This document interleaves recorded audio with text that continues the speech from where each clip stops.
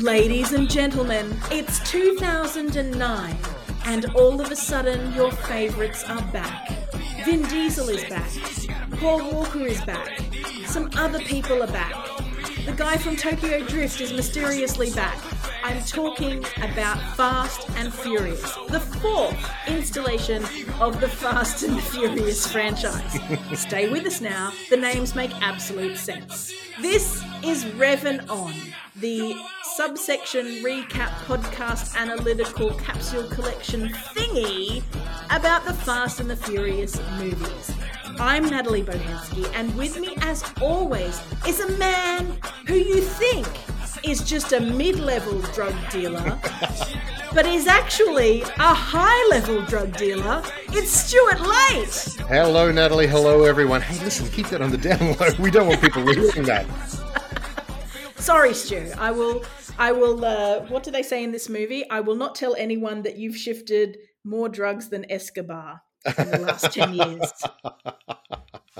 Hey, do you know what I've been doing? What? Just a quick sidebar as we start the podcast. I'm going to start with a sidebar. I'm not trying to disguise the fact that I think maybe I was a bit bored by this movie. I don't know. I don't know. But I watched this movie on Stan. And the other thing that I discovered on Stan was that all of the Underbelly series are on Stan. Do you remember the Underbelly series? I remember them well, yes. Well, I realised I had not watched the first Underbelly series since I watched it live to air on free-to-air TV in 2008 when it came out. Like, it was a weekly, we would sit down and watch it because it was such a big deal at the time. Yeah. For those who don't know, in Melbourne, Victoria, in Australia, there was a massive gangland war from sort of the late 90s to early 2000s where all these nutbag gangsters just killed each other, just back and forth, bang, bang, bang, hits all over Melbourne. You know, Melbourne, the city of arts and culture, massive freaking drug gangland war. I'm not judging, but, you know, don't have that many tickets on yourself. Anyway, point is, they made a TV show out of it that was so controversial they couldn't actually screen it in Victoria initially because a lot of the people they talked about in the series were still before the courts. They were still waiting for trials, yeah. And so it became this big interstate hit where people were like getting bootleg copies and sending it to Victoria. I don't know how you'd control that stuff anymore because streaming and everything, I don't know how you It would be nearly impossible, yeah, absolutely. Back in the day, it was this big thing, and it was a really exciting series full of all these Australian actors doing gangster stuff. And I realized I hadn't watched it, and all of a sudden I found myself binging the Underbelly series. I've just got back from Adelaide Fringe. I'm sort of slowly getting my life back into, you know, routine, and all of a sudden here I am watching a whole bunch of mobsters. I just find that period of Australian history really fascinating. And the way the Underbelly series treated them, it had a knowing wink that these guys they're not guys you want to kind of mix with in the streets. They're all dangerous, but they're also kind of dickheads. You know, they're sort of, they thought they were Robert De Niro and Al Pacino. Like, they thought they were big gangsters, but then they were kind of just squabbling petty dickheads at the same time. And so I've been really fascinated by this whole drug underworld. And then all of a sudden we come to the Fast and the Furious 4. And I'm like, I think I've been enjoying the Underbelly series more than this movie. It's definitely a contrast because this is a movie that takes itself very seriously. And to diminishing returns, unfortunately. I don't know. I'm still trying to digest it because what happened was I watched it in two parts. So I watched most of it and then just finished the last half an hour off before we started recording. And I honestly restarted it and had to remind myself, now, what was happening again? And I was sitting concentrating, writing copious notes. And all of a sudden, I'm like, I can't remember what was happening. Oh, right. Yeah. They're teaming up to take down a drug dealer. Cool. Yes. Yeah. You know, there's no... It's the last one of these where it's going to feel low stakes, is what I will say. Okay, great. So this is like the little bump that we have to kind of get over. It's the little... This is the movie. This is the vegetables movie. Like this is the foundation movie. You have to have this one to set up everything else that comes later. I see. So we're going to get our lamb chops and mint jelly. Oh yes, and you'll get your ice cream. Okay. I want my delicious Vin Diesel ice cream. Mm-hmm. What would an ice cream named after Vin Diesel be called? Like, a fine vintage? No, that would be his wine. Vindication? Well, whatever flavor it was, it would come in a family-size pack. There it is. Ah, Stu. Stu. Ah, you rascal. How are our listeners? I just want to, before I do anything else, I want to shout out a couple of patrons, patreon.com/girlclumsy, not plugging or anything, but hey, might as well throw it in there. I've just been doing Speed the Movie, the play at Adelaide Fringe. I've been back now for a week or so, and I just want to shout out to Michelle and to Rebecca. I'm going to get that wrong, aren't I? It's not going to be Rebecca. My mind is breaking. But yes, 2 patrons came and actually saw the show and introduced themselves to me afterwards. And I was so chuffed and so thrilled and probably slightly rude because I probably had to rush off and do another show. I want to thank you, and thanks to everyone who has been, kicking in on the Patreon. You are very, very much appreciated. Did you know, Stu, that I was so excited about Adelaide because there's no rain there? It was going to be dry. Yes. You might remember last year. I do. You were very enthusiastic about that aspect of it. It was so great. I was like, this is going to be fantastic. You know what I didn't take into account, or I didn't think might happen? What's that? A heat wave. Yes. An famously hot in unprecedented. Adelaide. Very hot. But not as hot as it was 40 degrees and dry. And I know that a lot of people like dry heat. I do get it. I do. When it's a little bit cooler, I think it's lovely. You just sit there and you're like, oh, this is great. But when it gets to like 40 and there is no moisture anywhere, you walk outside and it's like you're in a furnace. Yeah. Like your skin is on fire. I found that really, really uncomfortable, to the point where I was kind of wishing for some humidity. It's a fool's wish because I've come back to Brisbane. I'm like, yeah, it's humid. to one of the most humid parts of the year in Brisbane. Yes, but it is the dew point. Remember that. I was thinking of you as I saw weather reports and people started talking about dew points. I'm like, Natalie will love that. I feel, Stu, that I have done a lot to increase awareness of the dew point. I feel that I have done a lot of work for the Weather Bureau to increase the public understanding of what the dew point is. I have had people tell me that they love now looking at the dew point because they had no idea what it was. And because of my insistence and passion about the dew point, that helps. So that was the thing. The dew point here in Brisbane, it's sitting up around 21, 22 at the moment. That's on the very high end. I think I've seen it at like 25. Back in early summer, I saw it at 25.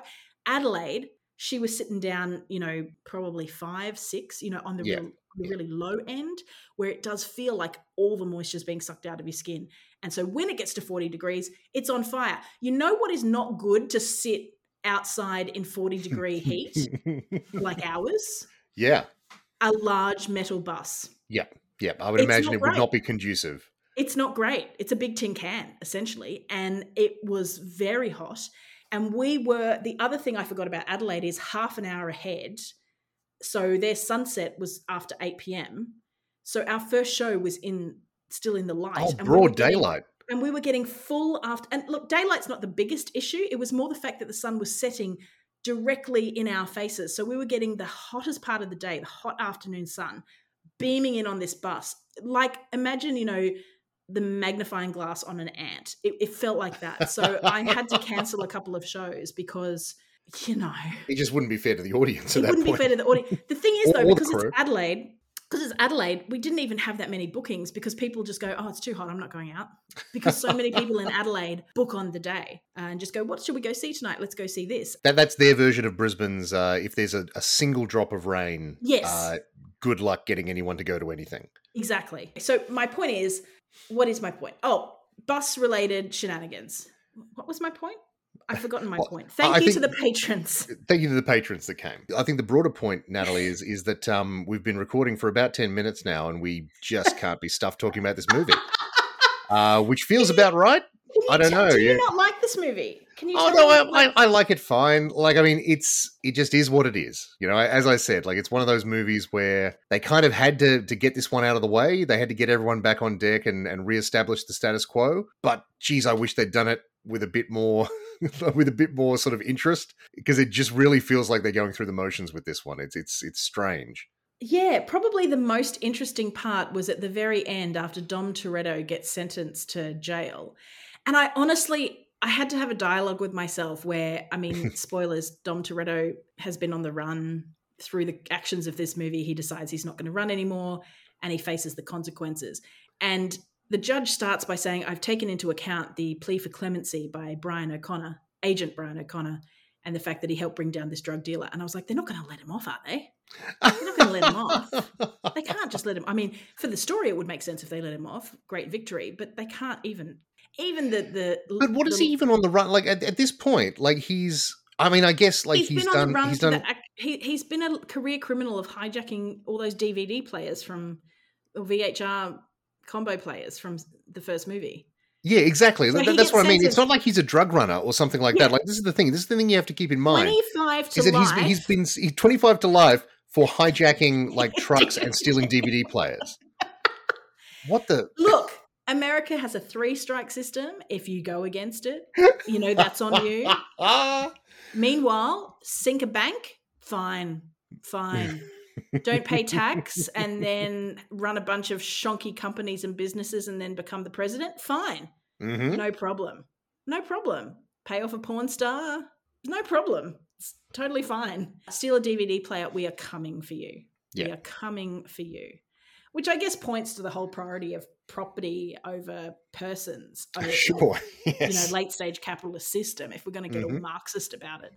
But I think, what do I think? I don't know what I think. I think that the most exciting part of this movie was when they were carrying Dom off to prison in a bus. He's in the classic American orange jumpsuit, the prison orange jumpsuit. Why did they go with orange, do you think? Is it just because of visibility? I guess so, yeah. It's not the most flattering skin tone. On most skin tones, it's not that flattering. Vin Diesel. I don't think they're asking most prisoners as they come in whether they're like a winter or a summer. Let's get your colours done, love. But I thought it was going to be a fugitive style thing where the bus goes off the rails and he manages to escape. But no. Out come the troops. Of course they do, yes. Led by Brian, an FBI agent who's clearly breaking the law now. And who's clearly, the whole thing with Brian I want to get into. Okay. And then Vin Diesel gives this fantastic wry smile of, oh, I know what's about to happen. But they get away with not having to show you what happened. They get away with, you just like, they break him out. What happens to all the other people? Like, don't they get shot out? But I assume there are prison corrections officers on board with guns because they've got like 40 prisoners being transported somewhere on a bus. Yeah, exactly. It's a bit different to, again, hijacking a truck full of DVD players. Like it's not, it's an order of magnitude more like involved and you might have to kill someone. Like, I'm not sure what's going to happen. Yeah. But all you need is Vin Diesel giving you a wry smile, and then you cut to the credits, and everyone goes, Fade to black, hard cut to credits. We're all good. Yeah, absolutely. Because we can rescue people in our cars. Whee! That is going to become a theme going forward. Is that all you need is cars? All you need is cars. Is cars. Oh no, I'll get sued by the Beatles or something for. We'll have to. This will be demonetized. Yeah. This is why we have to become a true crime podcast, Stu, because we'll be able to get the advertisers. Then we'll get the mattress companies, the home security companies. They're big on the ads. Who else is doing the food delivery companies? Socks, a lot of socks, bed linen, a lot of stuff, a lot of consumables. Oh, shave razors. We could get some free razors thrown at us, Stu. You've got a beard. That's true. I'm sure, that's true. I've got hairy legs. Let's get onto this. In Murder with Nat Stu. I just want to talk about murder, Stu. But let's talk about this movie. I feel like I'm delaying. I feel like I am. So you are very much delaying. We need to get into this movie. Let's do this. We haven't talked in a long time, and I'm just so excited to be chatting to you again, Stu. It's fantastic. I'm all hepped up on good Stu vibes. Well, that's good. That was a long pause. I asked you not to mention that. I was gonna say I told you not to mention that. We keep the Stu vibes on the down low. That's what happens. Stu drops me off a special. And then that's what I was going to mention about Underbelly. Sorry, again, just a brief sidebar to the non-sidebar. There's the first Underbelly classic of the genre. And then I know they made a couple of remakes. I did not know how many extra series they made. There are so many. To increasingly diminishing returns. Like, this is the thing. Yeah. Like the first one arguably is the best. Like, it's great. Maybe season 2 is okay as well. But then they go back in time and do other sort of famous criminals. But then the one started watching because I finished Underbelly was Fat Tony and Co. Did you ever? Oh no, I never bothered with that. I didn't even know it existed. I didn't even know it existed. I was It like, came years later. They went yeah, back and did like a prequel. it was 24. No, it's like a companion series.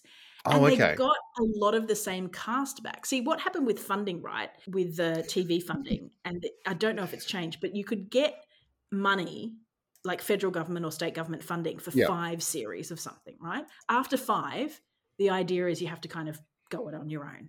That's why Offspring, do you remember when Offspring, that show, did 5 series and Yeah. everyone was like, is it going to come back? We don't know. And the answer was yes, after they managed to, get some sponsors and stuff together because they couldn't get any more government funding.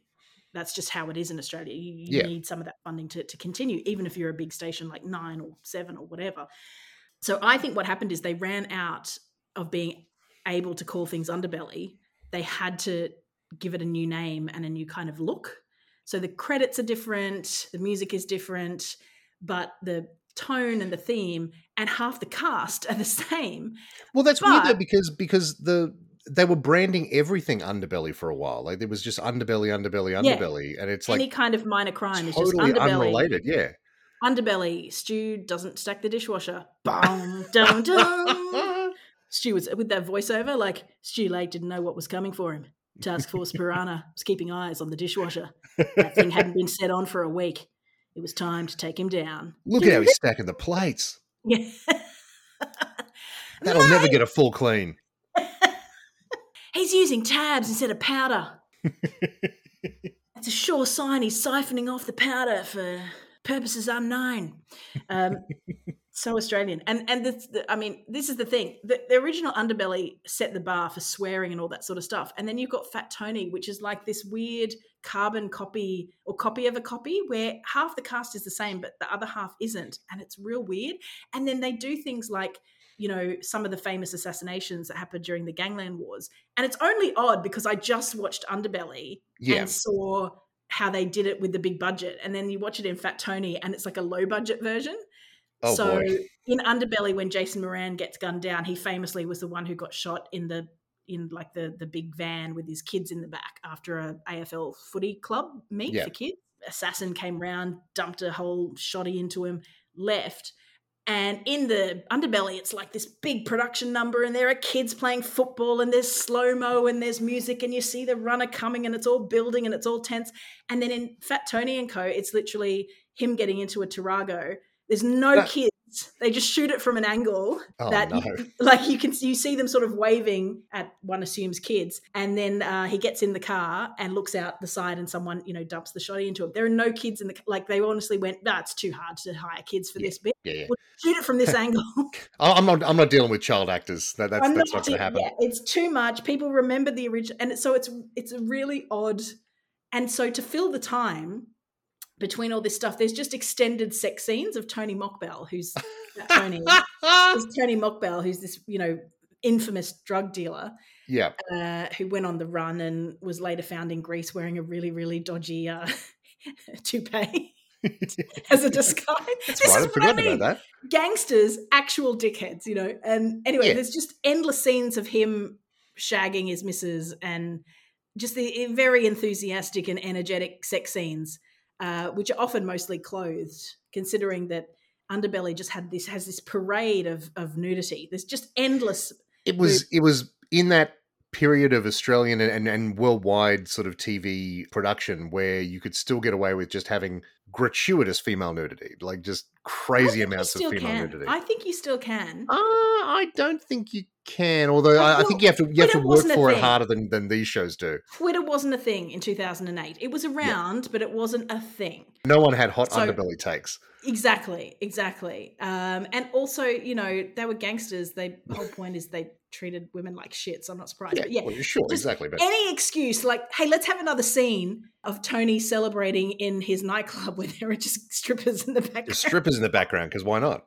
He's having another business meeting. Oh, look, it's in a nude massage parlor. It's so good. It's just like, hey, how do we fill the time? Another gratuitous, boring sex scene that goes on for too long. Anyway, Stu, let's get on to our minute. I was going to say, so 20 minutes in now, and we're still yet to sort of dig into this movie. Point is, there's no let's do it. gratuitous nudity in this. There's more skirt belts. There's more tiny women in tiny skirts. But this is the thing with American movies, is because they've still got to get that kid audience, so they've got to be weirdly chaste. They got to be clever about it. Yeah, exactly. You can have girls in skimpy clothing. Yes. Just be careful about how you shoot it, and then that sort of thing. Exactly. So the minute challenge. So I had the first item on my list. Oh my god, they killed Letty, you bastards. Just because, Letty gets fridged almost immediately. We get scenes of her. About?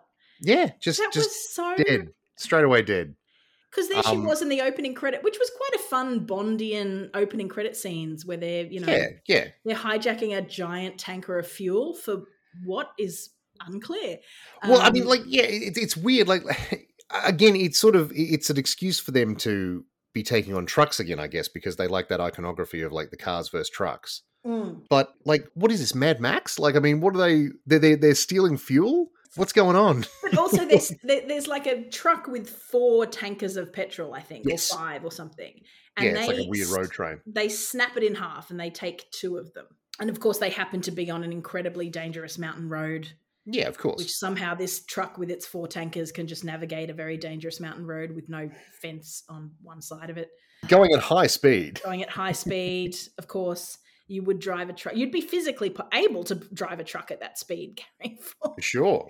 And they just sort of cut it in half and have 2 fuel tanks sort of stop. It's like, so they're going to hitch that onto their cars? I mean, yeah, it's unclear. I guess they have some way of getting that out of there. Like, otherwise, like, what are they doing with that? It just doesn't make any sense. Yeah.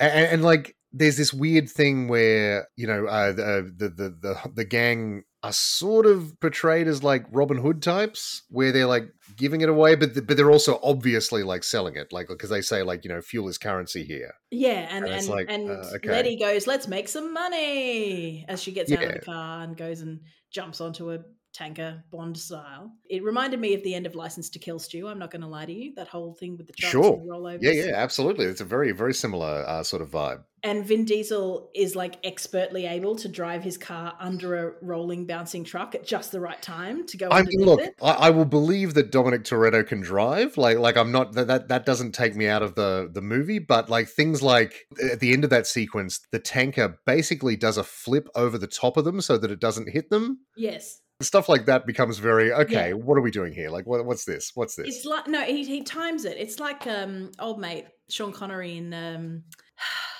I'm not James Bond, but I am James Bond, but I'm an old James Bond. In The Rock. On The Rock, yes, in The Rock, not the Rock, but not The Rock. He's coming. He will get to him. He is. Where they have to get onto Alcatraz by like precisely timing. Yes. Through a fan that goes, and you have to get the timing right. And a bunch of flames for some reason. Always flames. Or a swinging, like a big swing, like on those Ninja Warrior programs where you have to kind of dodge a big swinging sword. Big swinging pendulum. Yeah, pendulum or an axe, like a big axe that's sharp and you'll get taken off. But yeah, you're right. She dies. She dies off screen and then they do a flashback to show her death on screen and she's murdered by a dude, a henchman as it was, of this guy Braga. But I was kind of disappointed by her death. I was a bit, because he leaves her. Yeah, it's very anticlimactic. Yeah, it just sort of happens, and it's done almost purely for plot reasons. It's basically to give Dom something to do. Yes, he needs a driver, doesn't he? Yeah, well, I mean, he doesn't need a driver. Obviously, he's the driver, but he needs an emotional driver. He wants to. That's his motivation for wanting to infiltrate Braga's gang is to get close to the guy who killed Letty. Yeah. It just feels like a waste of a character. Michelle Rodriguez is great. Like Letty was pretty cool. And she doesn't. They have great chemistry. What's that? She doesn't come back in the series. No comment. I see.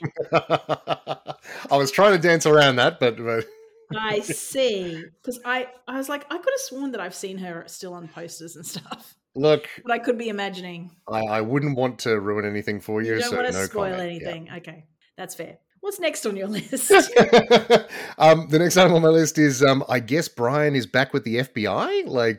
Brian in this thing, because I went back and checked. He was an LAPD policeman. He was a police officer. He was a police officer, yeah. Right. with the LAPD, and they were working with the FBI. Yes. Somehow, between the events of Too Fast, Too Furious and now, he has become like a hotshot FBI agent? He got recruited. There is a line where he says, "Don't make me regret recruiting you, O'Connor." Some FBI jerk in a suit. They Sure. always, you know that way that you write dialogue to just slightly explain. Absolutely. What does he want with us? The this people. Oh, right, you're this people. Like, okay. I wrote on my notes, and it's on my minute challenge as well. But when I was writing this, I went, because you see Brian, and the first time you see Brian, I just went, Brian is back. He's in a suit doing parkour. Yes. Because you used to see him chasing a dude through a flat, and then he's and not only that, he's weirdly like I don't know how to explain it, but I probably should find a way because I'm trying to articulate that. But he's like Arnold Schwarzenegger in this movie. Like he's like an unstoppable force. It's weird until the end where he gets a injury. Sure, yes, absolutely, but like stuff like that, and then there's a point where like he gets into a fight with that other FBI agent, and he just wrecks him, like throws him face first into a wall, and then beats the shit out of him, and suffers no consequences. No consequences for this because he's like, we're all adults here, or the boss. We're all adults here. You guys have got it out. You guys have got it out of your system, as if they had a little scuffle and not like borderline killed a guy.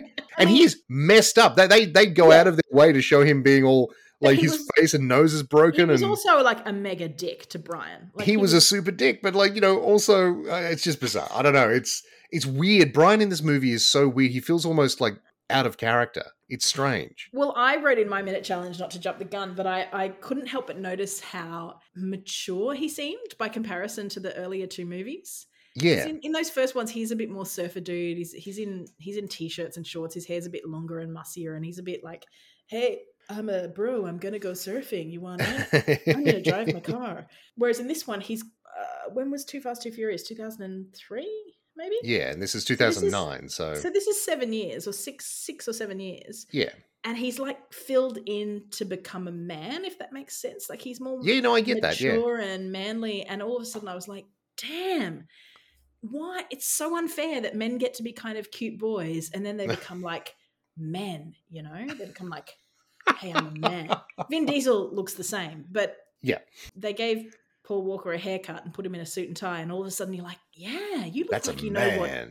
You look like you have a good savings account and know how to fix things around the house that aren't cars. Do you know what I'm saying? And it's like, yes. So I know what you mean. But he is still a bit of a loose cannon. He's reckless and he doesn't play by the rules. Yeah, that's right. He doesn't play by the rules. The next item on my list was tunnels. Lots of tunnel work in this movie. What was going on with the tunnels? It's confusing. I mean, I get it. I understand like what's happening there. Were they tunnels between the US and Mexico? Was that the Yes, idea? exactly. Yeah, it was supposed to be the US-Mexico border, although correct me if I'm wrong, but I don't think there's like a mountain range separating the US and Mexico. And if there was, that feels like that would solve a lot of problems. But yeah, it just sort of like... Well, that's how they were smuggling the drugs, is by going through a mountain. Yes, that they were driving across the desert in areas that are highly patrolled by the US Border Force, and they were getting around that by going through tunnels that would bring them out, I guess, beyond the border? Like definitely beyond the border, but like it must be a fair way beyond the border. It was like the Batcave. It's like Adam West's Batcave, where the stone opens, and then very you drive much so, in, yes. And then you go out, and then you're in the Batcave. Yes, it definitely seems that way. And also the tunnels themselves are like wacky Indiana Jones tunnels with like rickety mine shafts. Rickety mine shaft tunnels, exactly. Like it's held up by wooden pylons and and very like you would think if you were building a bunch of tunnels that you wanted to drive cars through, that you would make enough room that the cars would go through okay, and they wouldn't have to do like weird driving stunts to get through the tunnels. But hey, I'm not a international drug dealer, so well, I just thought it was interesting because again, you go back to like the meeting where they had and they went, you know what, let's spend a huge amount of time and resources to, as unobtrusively as possible, drill out drivable holes Like through this mountain range. drivable tunnels through a mountain. And this is the thing, Stu. It's not just, say, a 1 kilometer tunnel or something, because they're racing cars through them at high speeds. Yes. So there must be it's long enough for an action sequence of several minutes. Yeah. It's got to be 10 to 20 Ks of track. Yes, exactly. So how like did something that would cost billions of dollars and take years and years for like a regular city to do. I mean, I guess it's easier if you don't need the permits and you don't have to resume properties of people. You don't have that one person who refuses to sell and then you have to build the tunnel around their house. Maybe they could recruit a whole bunch of cheap labor from Mexico if they're the Mexican side of things and like, hey, we've got all these people hanging around. But what nobody happened to mention to someone, hey, we're out here working on this illegal tunnel through the mountain range, and nobody saw from the other side. Look, logic, I shouldn't be I like James Bond films, I shouldn't be questioning silly logic, but yeah, it just seemed like a lot of work. Again, maybe they were disused mine shafts, maybe they were they I didn't get the sense that they were, though, that they felt purpose built. Well, they were definitely 2 cars wide. Yes, yeah, exactly. So there was an overtaking lane or a coming the other way lane, depending on what you were doing. The next item on my list was most obvious twist ever. The fact that Braga was that guy. So do you know, Stu, if I can just admit my ignorance, I didn't get that. And part of Natalie, Misser of Obvious Twists, because that's exactly where I stopped when I stopped just at the point where they had pulled up for their meeting with Braga. And so when I flicked on the TV to watch the second, the last bit. Yes. And it started with that scene and I couldn't remember where I'd left off and what had happened. So I was looking at it and then they're looking at this older guy wearing a pink tie and they're looking at him going, did you wear pink when you came up through the El Barrio? And he's looking at them suspiciously. They're looking at him and then they said, you thinking what I'm thinking? He's not Braga. And then it all unfolded and I went, oh, okay, yeah. So the right-hand man was actually the dude all along. I feel like that's been in a Bond movie. Has that been in a Bond movie? Am I? Well, in Live and Let Die, Yaphet Kotto is yes, he's both Mr. Big and Kananga. Yes, he's both. Slightly different, but along in the same family. Yes, same sort of thing. Same family. So yeah, I completely missed that twist because But I did notice that Braga hadn't shown up yet. I was like, oh, that's interesting. We haven't seen any kind of behind the scenes with Dr. Evil kind of scene, behind the scenes with the villain plotting. We've just heard about him, like, he's the dude from Breaking Bad or something, Heisenberg. Ooh, Heisenberg. So I should have been on the run for that. But I think, again, maybe I just wasn't invested enough in this film. I think that was that was definitely a factor for me. Like, it's like that they do that reveal. I'm like, yep, okay, fair enough.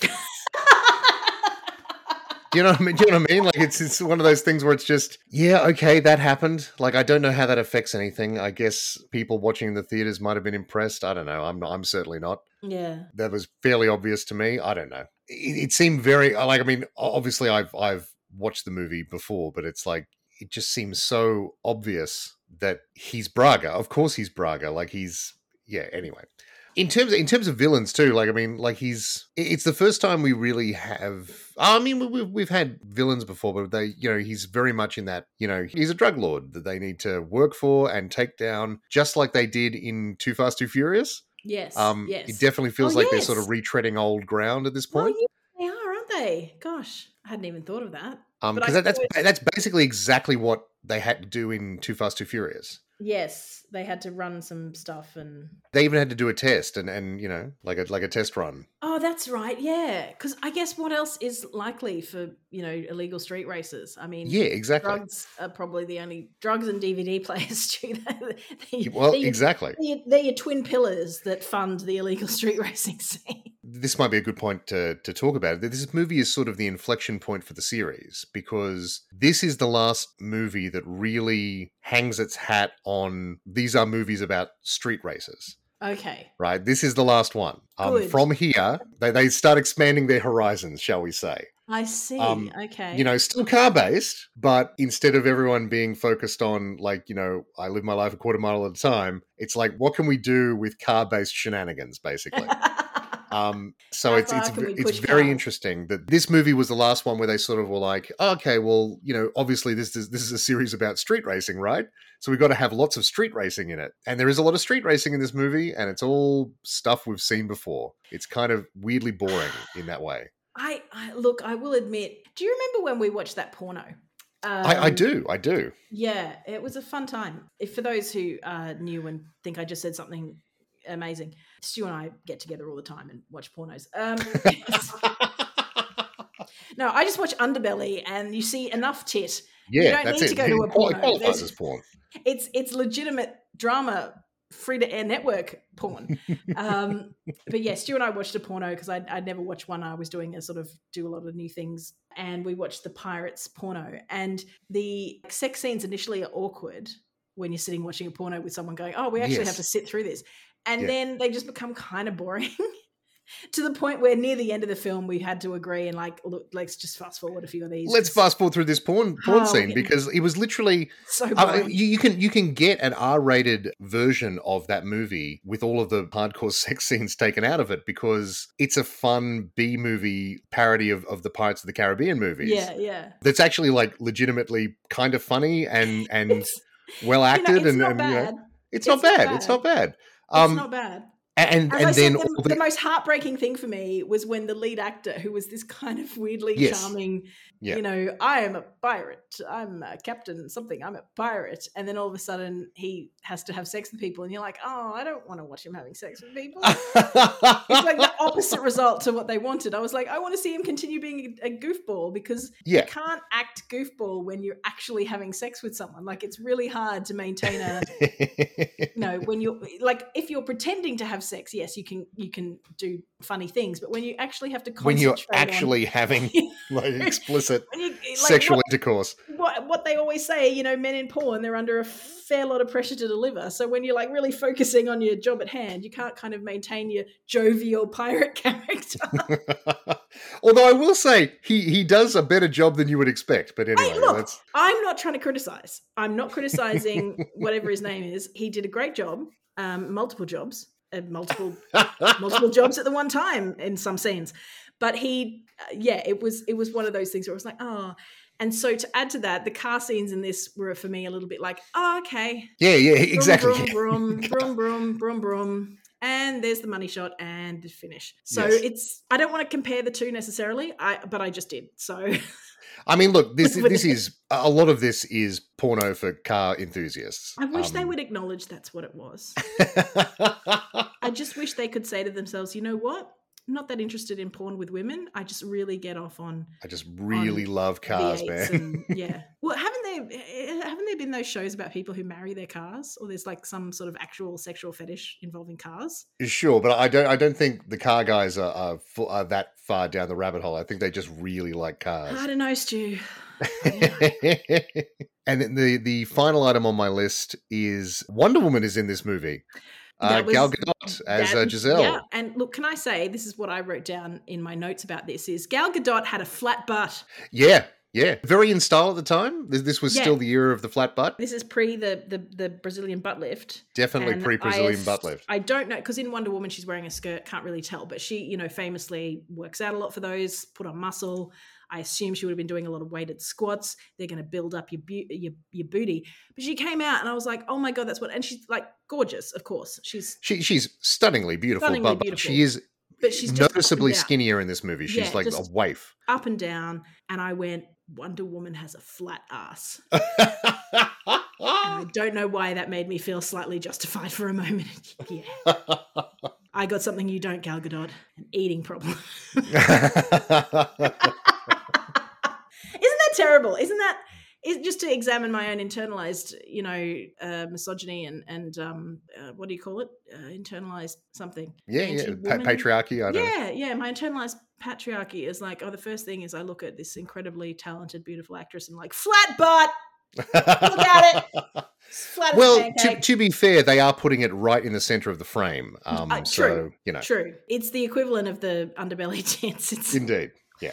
It's not hidden away. It's a feature, not a bug. I think the boobs must have been fake in a lot of the underbelly women because a lot of them are so, when they're so carved. Right.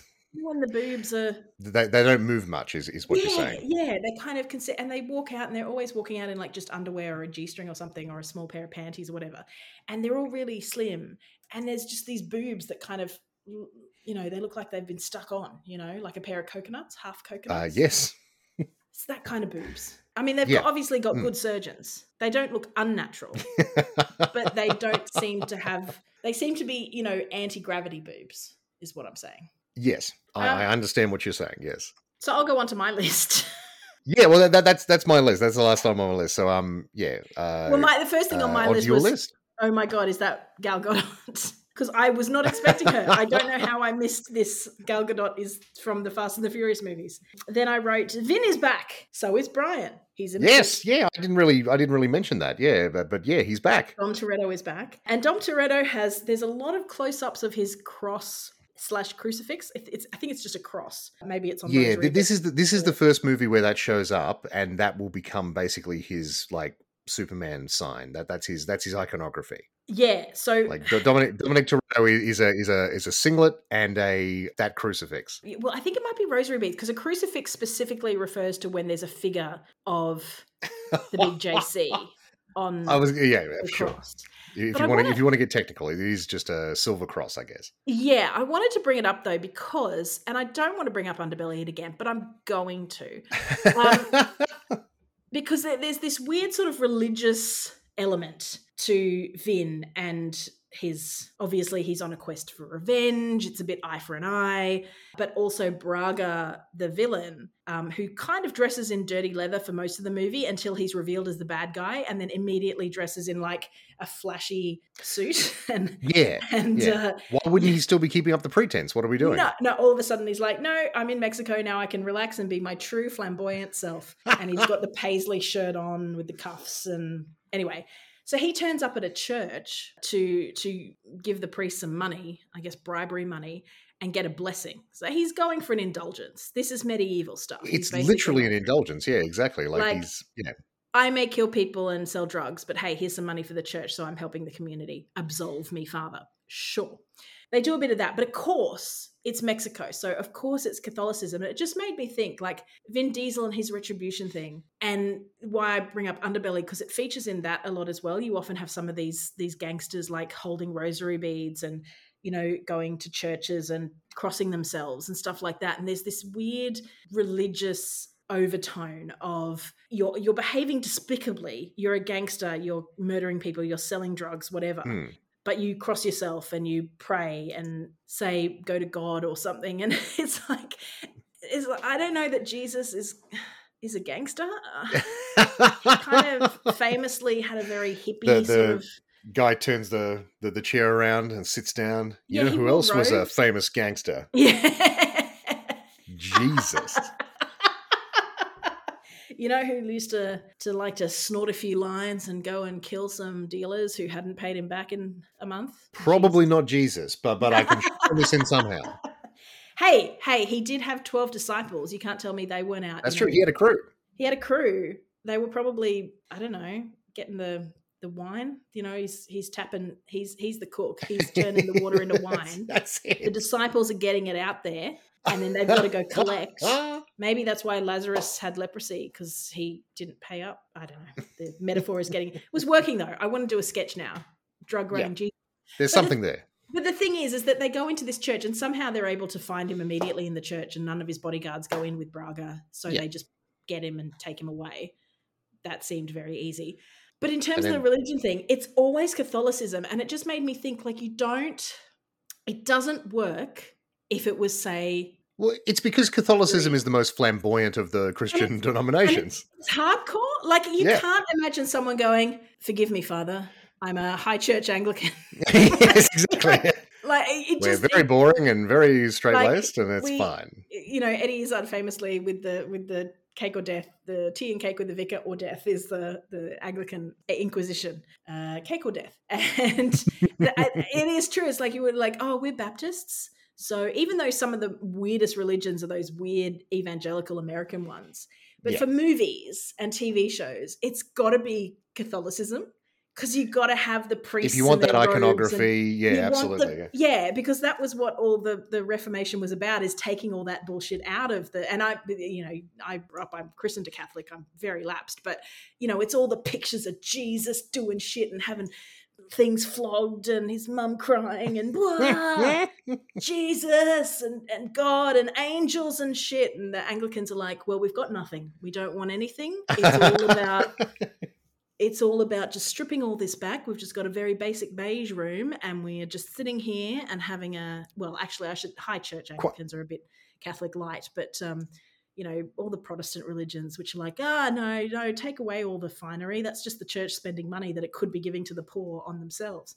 And the Catholics are like, yeah, but it doesn't, like, it wouldn't work. It just wouldn't work going, I've got my little, my English book of prayer, and I'm just going to swear on that. And then I'm going to go out and commit revenge against a Mexican drug dealer. Okay? Is everyone okay with that? Everyone all right? Have we done the raffle? All right, I'm just going to pop out and load my shotgun and knock off a few drug dealers who've been really frustrating me. But I'll be back for our Bible group and choir later tonight, everyone. It's funny. It's like, yeah, Catholicism is the only kind of cool religion in movies. That's a potentially controversial take. But you know what I mean? In an action movie, you don't. Yes, exactly. No, exactly. And it has that heightened sort of iconography that a lot of people, a lot of filmmakers sort of will grab onto and throw in there. And but it feels weirdly shoehorned in here. It's strange. Like, just all of a sudden, like, we have this scene in the church, and it's like, oh, I guess he's like religious. I guess, like, I didn't take it as religious as more as just it's keeping up the bribery with the church, and Mexico is a dominantly Catholic. Sure. But I was trying to figure out, like, exactly what was going on there, and like I was thinking, oh, he's either paying off the priest or he's about to kill the priest. Like, I didn't know what was gonna. You don't know what's gonna happen, and then all of a sudden, and then it's like, no, he's just giving money to the church so that he can go in and. I think it was a convenient way to get him on his knees, so Vin could do the whole cocking the gun at his sure, exactly. And then him looking up and being like, I'm prepared to meet my maker sort of look. And then he's like, you're no hero. And he says, you're right, I'm not. You're going back across the border. But I am going to go kill that other guy. I've got it in for him. I'm definitely killing that guy. You can face justice. And on US soil too. Oh, were they on US? Well, this is the thing. I noticed, and I'll be interested to see if this changes, but they don't ever actively kill people. It's always by car. Yeah, exactly. Yeah, and this one too. No one sort of kills directly. Yeah, you couldn't have Vin Diesel actually shoot the guy in the head. Yeah, cold blood. Because ostensibly he's like a hero. Exactly, character. But you can have him drive his car at the guy at 1,000,000 miles an hour as he prepares to shoot Brian or something. You know what I mean? Like, then it's like it's self-defense, and it's then you're saving your friend. So there's a bit of distance, and then you can call him a pussy. Did you hear that? Yes. And I realized, looking back at my notes, that he had said, because that guy Phoenix, but spelt Phenix because cool. He ran nitro meth. Yeah, I thought it initially was like a souped up amphetamine. I was like, oh my God, the guy's on nitro meth? Wow. There's a new drug on the street called nitro meth. Is that what Ben Cousins was on all this? If you're not from Australia or don't follow AFL, just Google Ben Cousins meth and enjoy. So what was I saying? Yes. So no, what was I saying? No, nitro meth was nitromethane something. It's a type of nitrous for your car. Yeah, exactly. Well, Vin Diesel says only pussies use nitro meth, and then at the end when he actually kills the guy, his word is pussy. It's not. I mean, it's not great. I don't love it. Bond quips are often not the greatest. I can accept that, but it's you couldn't come up with something. You had to go with pussy. Maybe that's all the discerning audience of Fast and the Furious movies can handle. Maybe they couldn't handle I'm just touring a Gran Torino, or I'm just I'm seeing if Phoenix will rise from the flames. Okay, that didn't work on Stu. That's a very, very what is that laugh? That's a pity laugh. I think that was a pity laugh. The thing that really got me about the weird like disdain that Dom had for nitrometh was that it's like you use nitrous. Like what are we talking about? Car guys are probably screaming at me right now. Apparently, there's Yeah. probably like a big difference between nitromethane and nitrous oxide. I'll try and ask my brother. I do have Yes. his comments for this movie, but I didn't know to ask that. So I might try for next week and just see, is there a difference between nitro and nitrometh? Like why was that the line that was crossed into pussy? Yeah. And also, you know, pussy is not an insult. It's a pussy is not weak. A pussy is quite strong. Exactly. To be honest with you. They have to be, particularly if you do your Kegels. Indeed. You're fine. Next on my list, now that I mentioned Kegels, tick. Oh, yes, I mentioned the drug dealer. He's worse than Escobar. For some reason, I love the line, like, this guy's pushed more heroin in 10 years than Escobar. No, he's pushed more heroin in 10 years and more heroin in the last year than Escobar did in anyway, some reference to Escobar. So you're like, oh, Escobar, okay, I know. Oh, he must be real bad. I just wrote racing. Oh, I wrote, did Letty just ... die?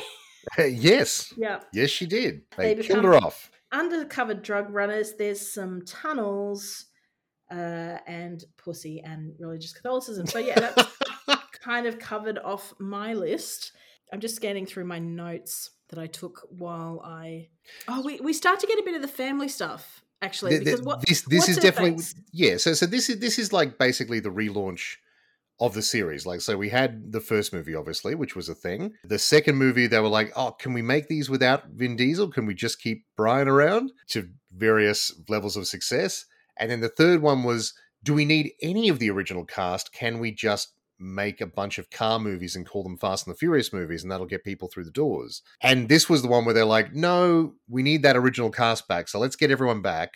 Vin Diesel can be a producer, you know, and have input into like creative input and that sort of thing, which is what I think sort of happens with this one, where he comes on and sort of says, you know, he's a producer now, he wants to have more creative control.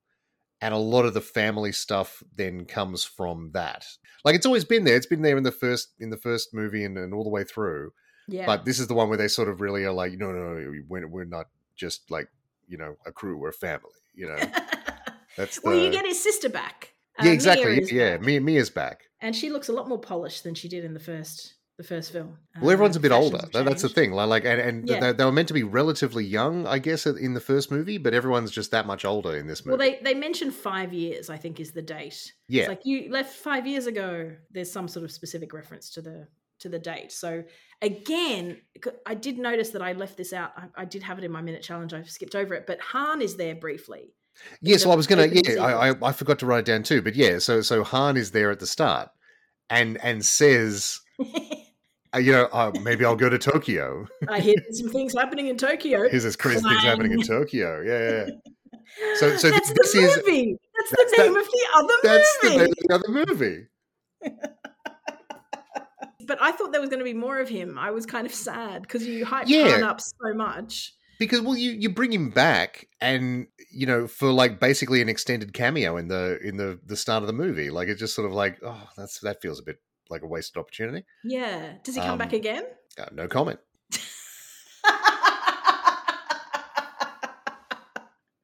Oh man, I've been watching too many crime shows where everyone says no comment when obviously the answer is yes. Yeah, well. I binge watched all 6 episodes of the latest Vera that went to BritBox because I'm obsessed with Vera.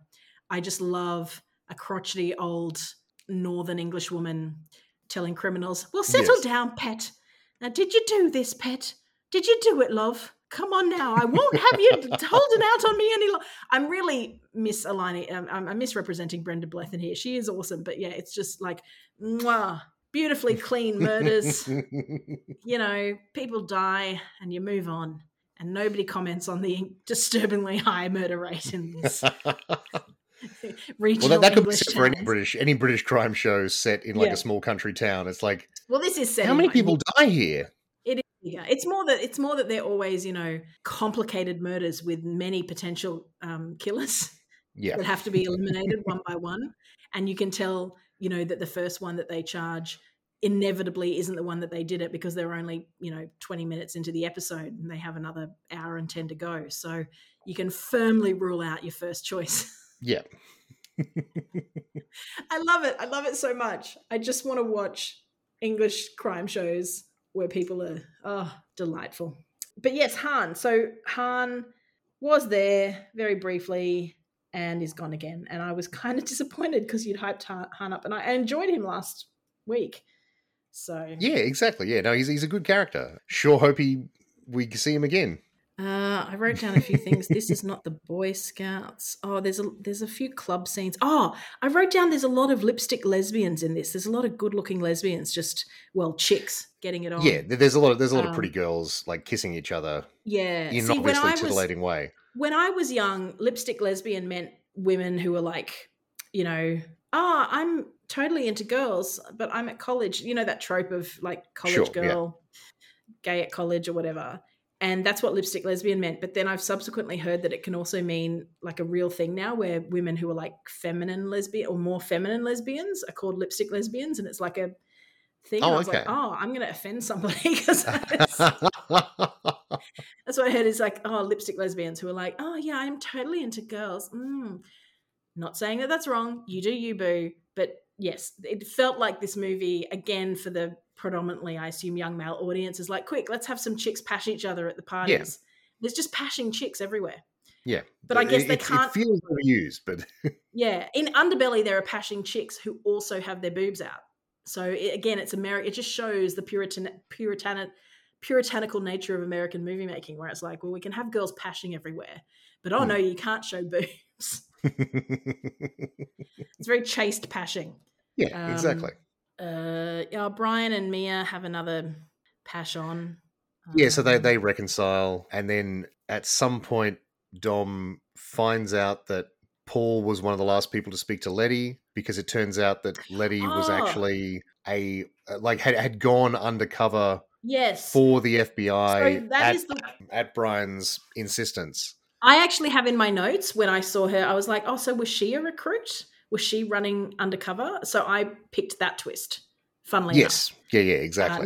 Not to brag about myself too much, but that to me seemed obvious. That like Dom had left her because he didn't want to get her involved in his life on the run.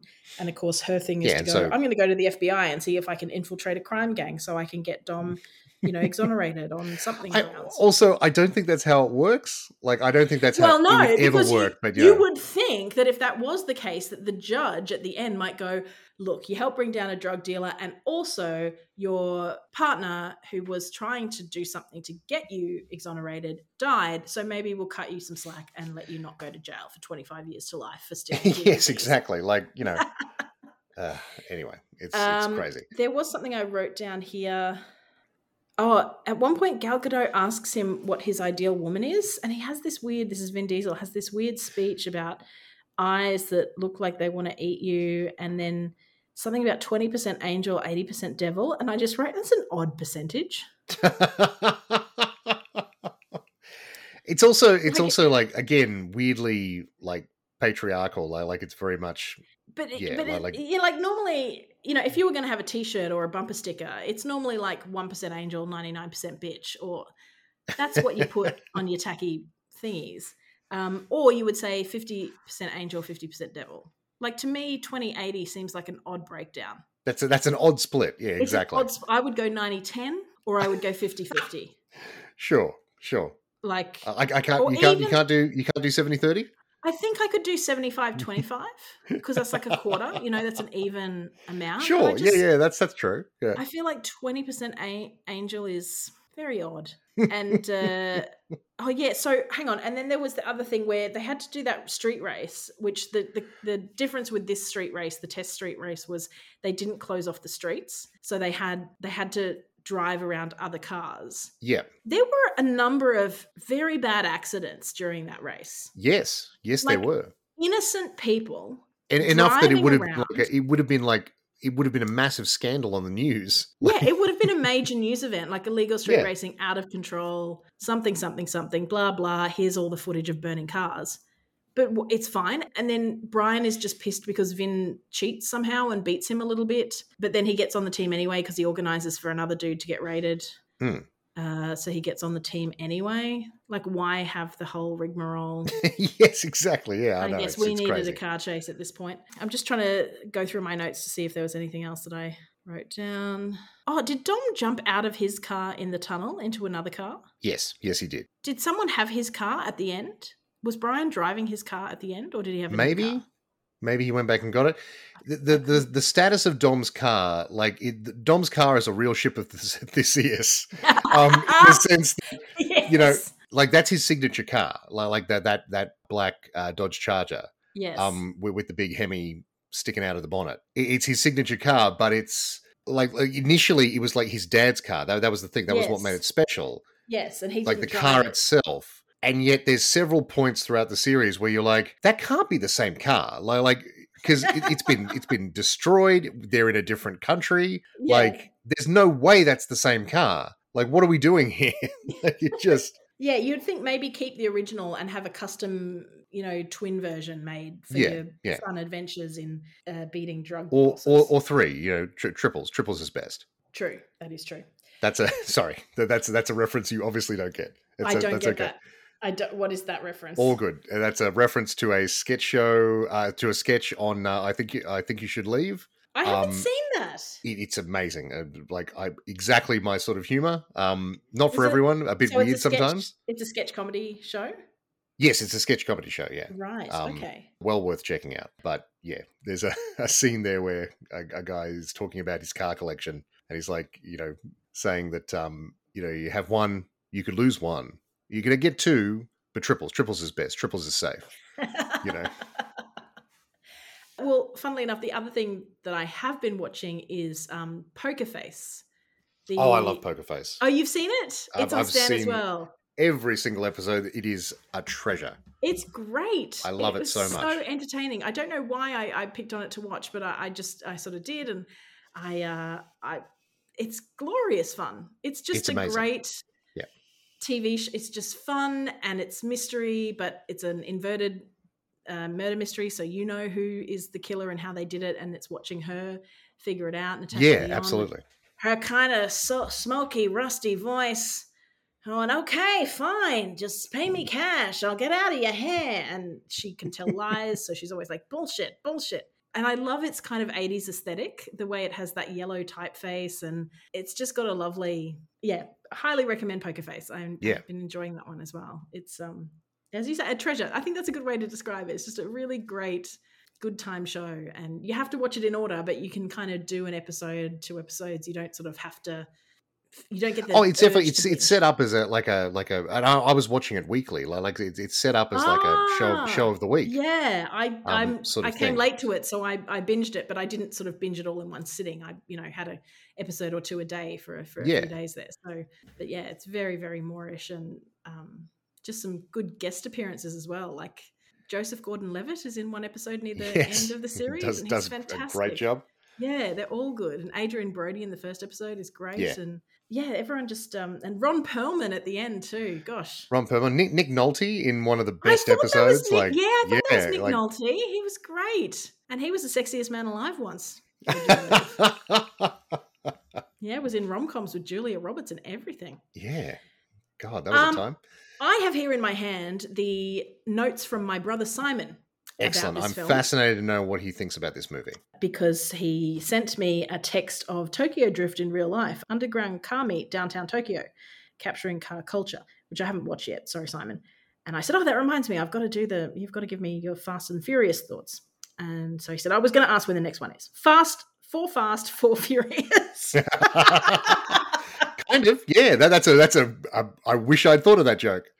Actually, this one was called Fast and Furious, and this is where the franchise slowly started to become good again.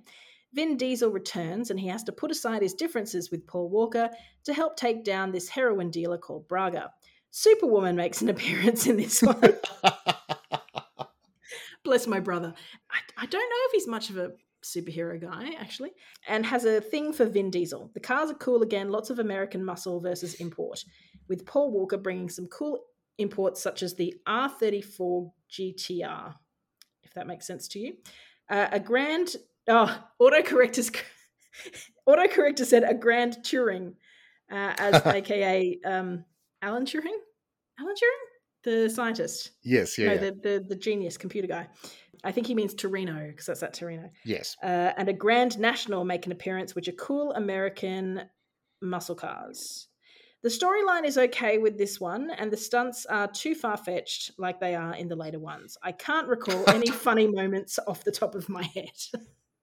I don't Wow. think he means. I don't think he means that as an insult. I think he means, like the stunts are too far-fetched, like they're over the top, I think is what he means. Yes, exactly. He Although loves these movies. I don't think he's panning them, but yeah. No, totally. But it sounds almost like we have the opposite view of whether of how this series sort of got how it evolved over time, and our responses to that. That's interesting. Where he's like, "Oh, I think it got a bit crazy." I'm like, "It got crazy, and I love it." I'm sure my brother loves it as well, but I guess if you're starting from the whole what's plausible as car racing, Sure, and then you become superheroes, like I don't know that my brother is a big superhero guy. It is. It's fascinating actually because you're right. That's absolutely what happens, and I'd love to get his take if we can get it for maybe next movie might be a good one to do. Fast Five, to get him to sort of comment on how he see, because he's a car guy and says he's mentioning cars there. Like he's mentioning like cars that he sees in the movie, whereas that did not even register for me whatsoever. Like, well, I noticed... the only thing that did was I was like, oh, Brian got a Skyline again because that's like his car. I noticed that Brian was in the Japanese kind of cars, and there was even some comment about he says to Vin Diesel at one point, "I'm glad you've come into this century and you've got electronic fuel injection now," or something like that. So there's sort of a little bit of, I guess, Vin Diesel is classic American muscle, and Brian is, I'm here for the sharp, clean import technology things. So yeah, I don't know what cars are what. The green car was very cool looking, but I don't know cars. So for me, it's the least, it doesn't pop out at me. Like you have to literally have an Aston Martin in James Bond, or an invisible Aston Martin in James Bond, or the Lotus that goes underwater and becomes a submarine in James Bond. One of the coolest cars ever put to film. So cool. But it's that level, whereas I don't... You see again, I've been watching Underbelly, so it's in my mind. There's a line where someone goes, "Oh, that's a nice car." And she goes, "Yeah, it's a Ferrari." She goes, "I know." And, someone will go, "I know." And I'm like, oh, I probably wouldn't have even... I would have had to go, "Oh, it's a Ferrari, is it? Oh, is that what they look like?" I have to go up to the, the horse on the bonnet and look at it and go, "I think that means it's a Ferrari." I think that's what that means. Although an interesting experience I had once in China, in Beijing, because I was staying in Dongjimen, which is near sort of one of the, I think, more the richer areas of town. There's a lot of the ambassadorships and what do you call them? What are they called? Where you go overseas and we're the ambassador, not a commission, high commissions. What are they called? Embassies? Embassy. Thank you. Oh my God. I didn't know. I was like, surely she can't be talking about embassies. I'm talking about embassies. The word had completely left my vocabulary. I could not find it. Beep, beep, boop. Yes. So it was a lot of embassies, a lot of business, big business, and there's some fairly flush shopping centers around there, and it's all your Gucci, Prada, very expensive stuff. And at one point I was walking past and saw two Ferraris parked next to each other in the car park, like on the street. And I went, that's two Ferraris parked right next to it. Like, it's not that big a car park, but there are two Ferraris in there. Just people who popped in for some shopping at designer boutiques in their Ferraris. Like you see them around occasionally. You might see a Ferrari, but it's rare to just walk past and see two of them parked. And see two of them next to each other. Yes, exactly. I've got a Mazda 2. You'll find that I'm often parked next to another Mazda 2 at the Chermside car park. But it's a Mazda 2. It's a great vehicle. But oh wow, this is getting don't give them too much of a rap, Natalie. Get the Contra on board first. Come on. Yes, I could really do with a new car, because in Adelaide I had a rent-a-car for a week and a bit, and it had a reversing camera. And I think I finally got the hang of the reversing camera. I find them really difficult to use. I don't trust them. Oh, okay. I don't trust. The beeping is good. That gives me an extra bit of like, oh shit, but it generally has a shit reaction. Just a little bit of extra anxiety. But it's like my brain can't sort of work out which way to turn because it's going, no, you're going this way. And anyway, by the end, it's like, oh no, it's where you're going to be. It's what it's indicating. It's Sure, not where yeah. you are right now. It's where you're going to be. It's very profound in that way. It is profound, isn't it? It's very much, here's where you want to go, or here's where you're about to go if you follow this path. And then you can course correct, it's prognosticating, seeing the future. Mm. So I was starting to get the hang of it, but I don't have one of those fancy, AirPlay, you plug your phone in and all of a sudden all your things come up. And I got quite used to it. If Mazda wanted to sponsor the pod, by all means. We can talk Mazda. I mean, I'm happy to talk Mazda all day. In fact, any car company that wants to come on board. I assume at some point there's been Mazdas featured in these movies, like at some stage. Well, hey, Ferrari or any other Torino. No, actually, I don't really want a big American muscle car. They look too much maintenance. But any of the Japanese imports, send my way. That would be great. Very happy to do that. Absolutely. Do we have to rank this film? Are we just procrastinating now? Should we just end this sucker? Because we should definitely rank it. I think I have a very clear idea about where it ranks on my list. I don't know about you. I went first last time. Do you want to go first this time? I have a funny feeling that it's going to end up being last. Yeah, for me too. I just don't think that I care about it. No, totally. And it's one of those things where, I mean, you could probably argue that it's a better movie than certainly Tokyo, or maybe not Tokyo Drift, maybe Too Fast, Too Furious, I guess. Like you could argue that it's fine as a movie. It's the same plot, but it's just as Too forgettable. Fast, Too Exactly. It's just exactly the same plot as Fast, Too Furious. It doesn't have that cool dude, the cool rapper dude who was with Tyrese. It doesn't have Tyrese. It's got Vin, sure, but I just don't think I'll remember anything about it. Whereas at least with Tokyo Drift, I kind of remember all the ridiculous drifting shit. No, and the crazy thing is you really don't have to remember much from this movie going forward. The only thing you have to remember is that they killed off Letty. That becomes a big thing going forward. But yeah, otherwise, like this movie, you could pretty much skip this movie in a rewatch and not really miss too much. And you would certainly be getting to Fast Five a lot quicker, which is good for anyone because not to tip my hand, Natalie, but I am looking forward to doing that movie. I am too now. That's exciting. I'm also excited about Fast That is where the series really spreads its wings. I can't wait. I guess it sort of makes sense that you start to get a new name, whereas this was Fast and Furious. Yes. Very similar to Too Fast, Too Furious, as my brother sort of, quite wittily put, Four Fast, yes. Four Furious. Four Fast, Four Furious is perfect. So yeah, well done, Simon. Okay, yeah, I think it's going to go last for me too because I kind of felt like, I should probably put this higher because it is probably got a bit of a better budget. But if you're going to pick one to watch, this is not earlier. You'd probably pick the first or the second. You'd probably go back to those ones rather than this. Yeah, it's an odd. Yeah. Although, as I said, like this is the one that sort of kicks off the next phase of the movies. But this is very much a placeholder movie. They had to get this one out of the way to sort of set up the status quo again, and then they can just go crazy. It's funny because it's later than I thought. For some reason, I thought that this one would, because Tokyo Drift was 2006. For some reason, I thought, Fast Five would have come out around 2009, but it's only 4. So all of the crazy ones come in the 2010s. They do, yeah, and they really start pumping them out. It actually now makes a lot of sense because the 2010s is when stuff got real weird, Stu. Everything. Well, sure. Everything's just been getting weirder and weirder. That's right. Well, that's it, I guess. I feel slightly anticlimactic. Yeah. No, I mean, similar to this movie, it is an anticlimactic. I hope people have still enjoyed the podcast. I'm going to talk a little bit more about the Underbelly. You go watch Underbelly. It holds up pretty well. It holds up pretty well, and there's way more Underbelly talk in this podcast than I thought there was going to be. But it really stitched things together. Look, there's a lot of drugs and sexy girls. It's in the same wheelhouse as the Fast and Furious. Yeah, absolutely. Because I remember watching because it was such a big deal at the time. And you watched it week to week, and I hadn't watched it since, and I had never really thought about rewatching it. And then I remembered, I'm quite interested in this part of Australian history.